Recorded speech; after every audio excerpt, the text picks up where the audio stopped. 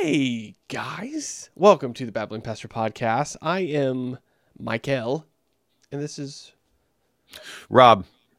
okay. I was wondering how you were going to spend that. I didn't know if you were going to go Roberto or you're going to go some Italian. I don't know, but Rob's good. I like that. I like that. No, yeah, Keep I just made that up, actually. you just made your whole name up. Okay, so this sort of series episodes that we're doing are just one big one. If you're watching this at the very end, where this just premieres, but if you're watching little clips here, what we're going to be talking about this time around is passing. I think the wording you used was passing the baton on to the next generation as far as faith and whatnot. It's very Mike Todd of you, by the way, to use that terminology. Passing the baton on. How do you feel about that connection between you and Mike? Well, I feel like now that you've said that, I'm gonna be a success. Yes, with crazy Because faith.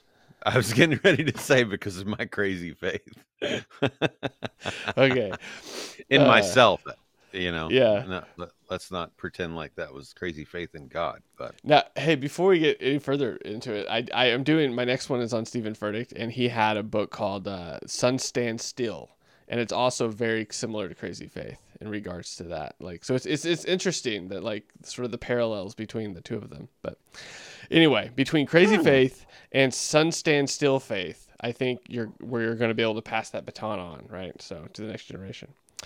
So, as we get into it, we're not just talking about like specifically passing the baton on in regards to pastoral leadership, though we will get to that.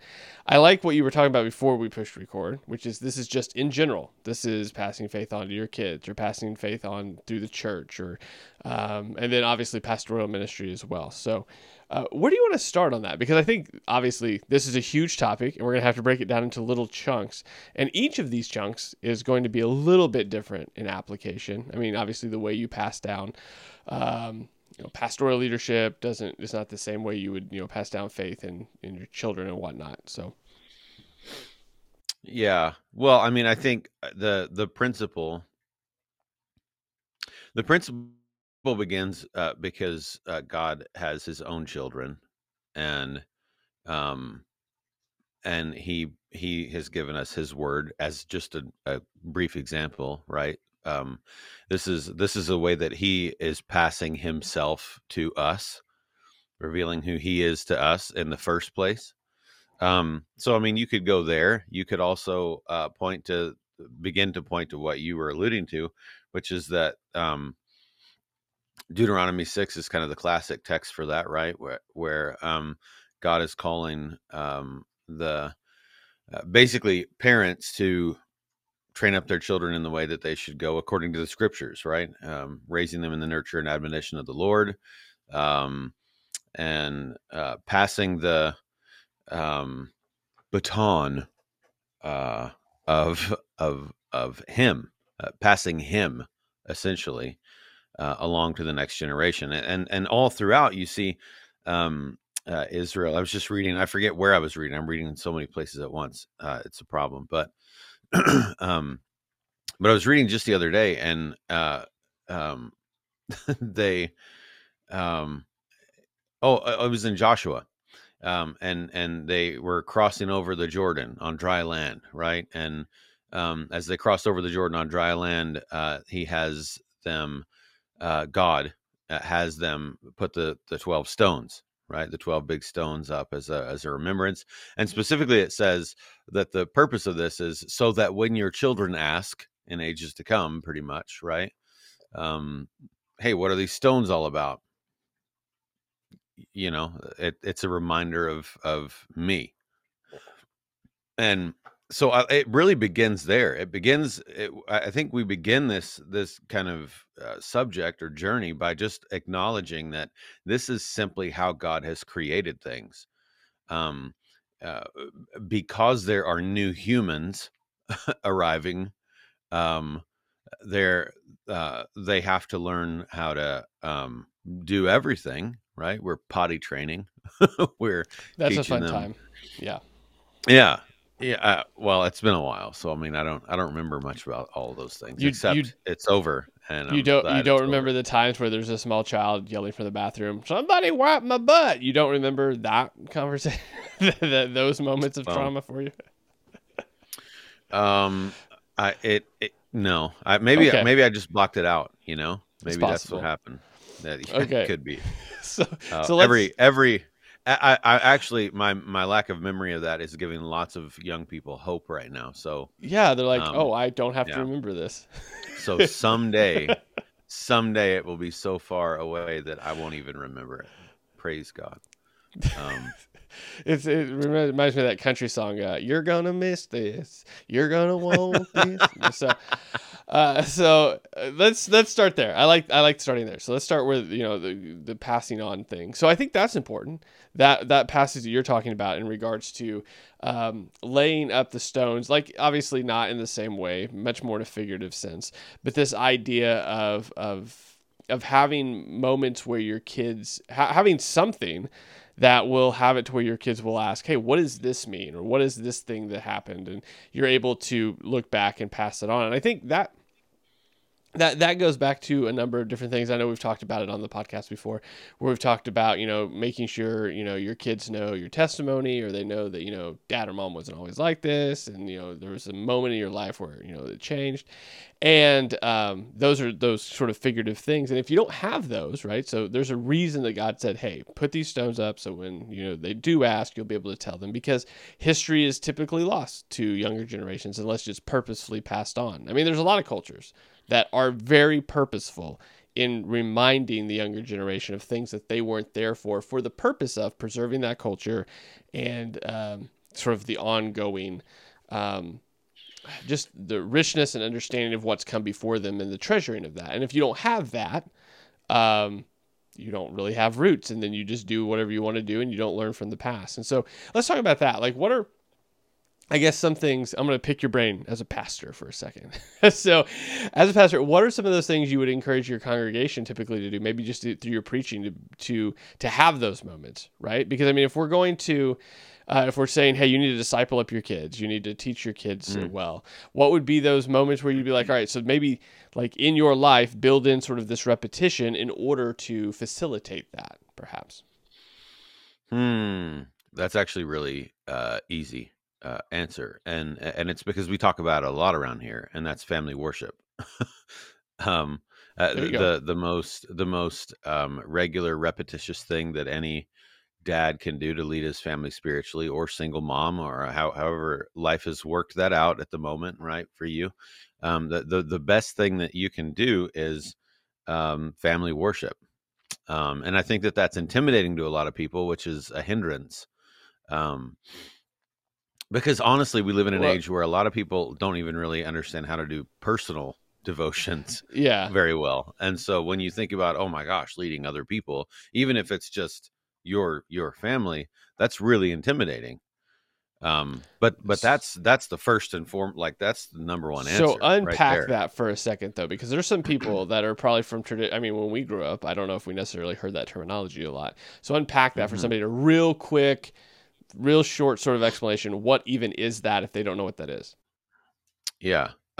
So uh, family worship is it might seem more familiar if I use terms like family devotions Okay, yeah. or family Bible reading or something like that. But the reason that I use that terminology intentionally is because that's really what it is.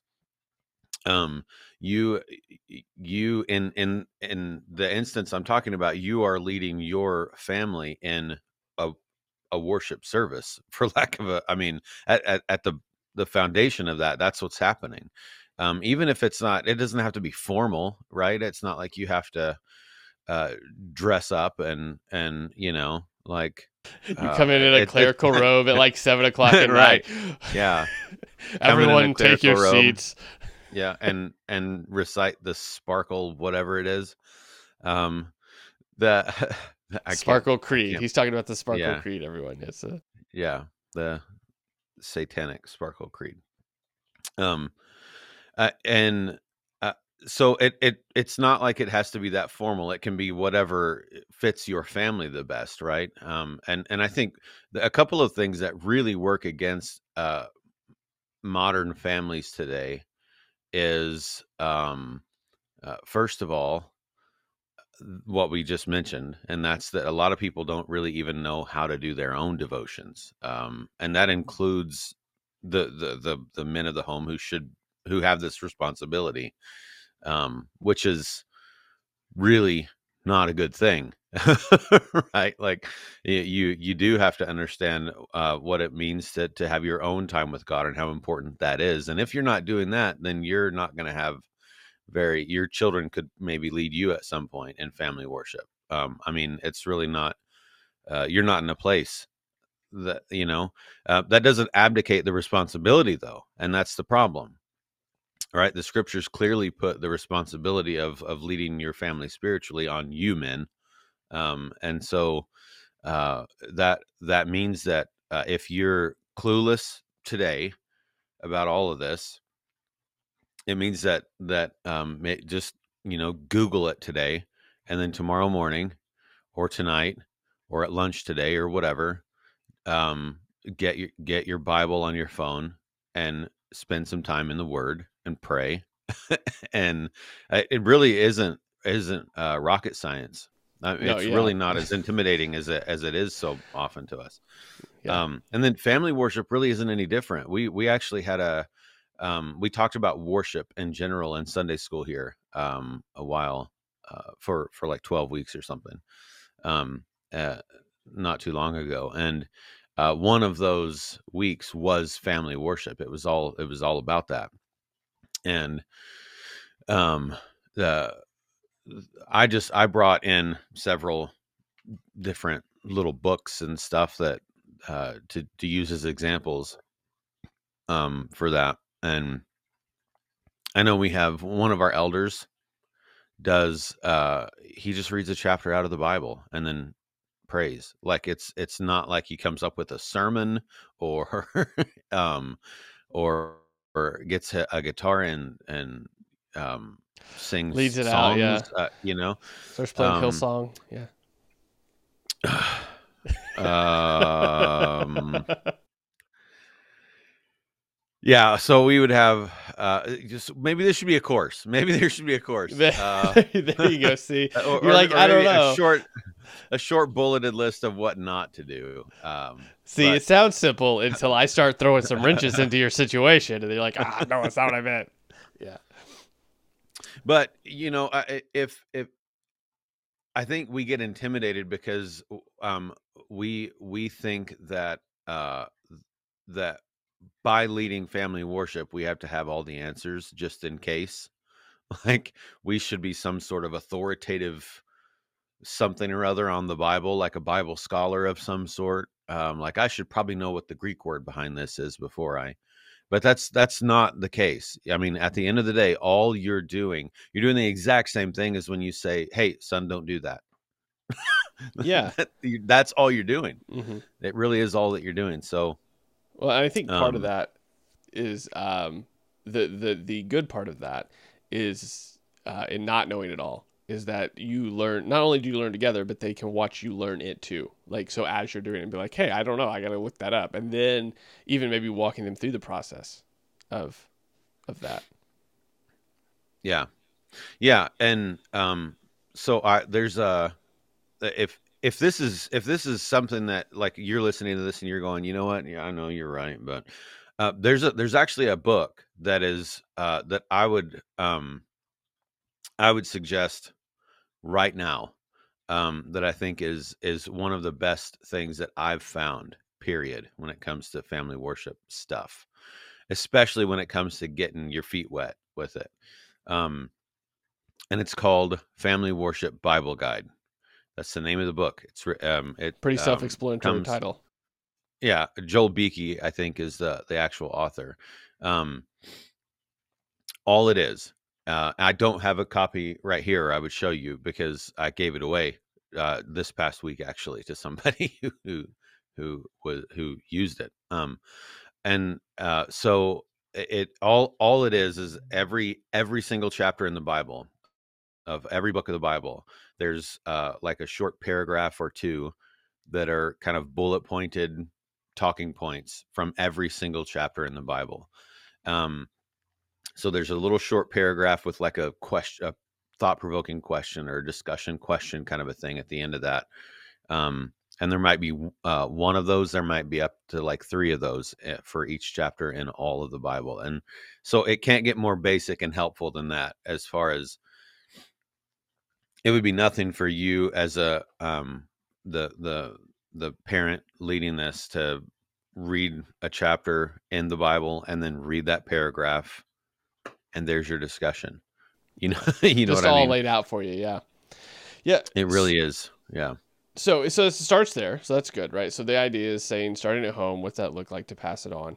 And then I think we move into, and maybe tell me, maybe if your mind goes in a different direction, but for me, I think it goes into a very much of like a Titus 2 sort of idea. This idea of, all right, so we're obviously the family is doing this. Then obviously if we move up to the next level of the church and church interaction and all of that, we have very much of a sort of a Titus 2 sort of structure set up. So now you have older women teaching younger women, older men being examples for younger men, and those relationships not necessarily being family relationships, but just church family relationships. So now you have maybe those that don't have that home structure, you now that are in church or have never seen that sort of structure before, that are in church, that are maybe new Christians, or just Christians in general that need discipled.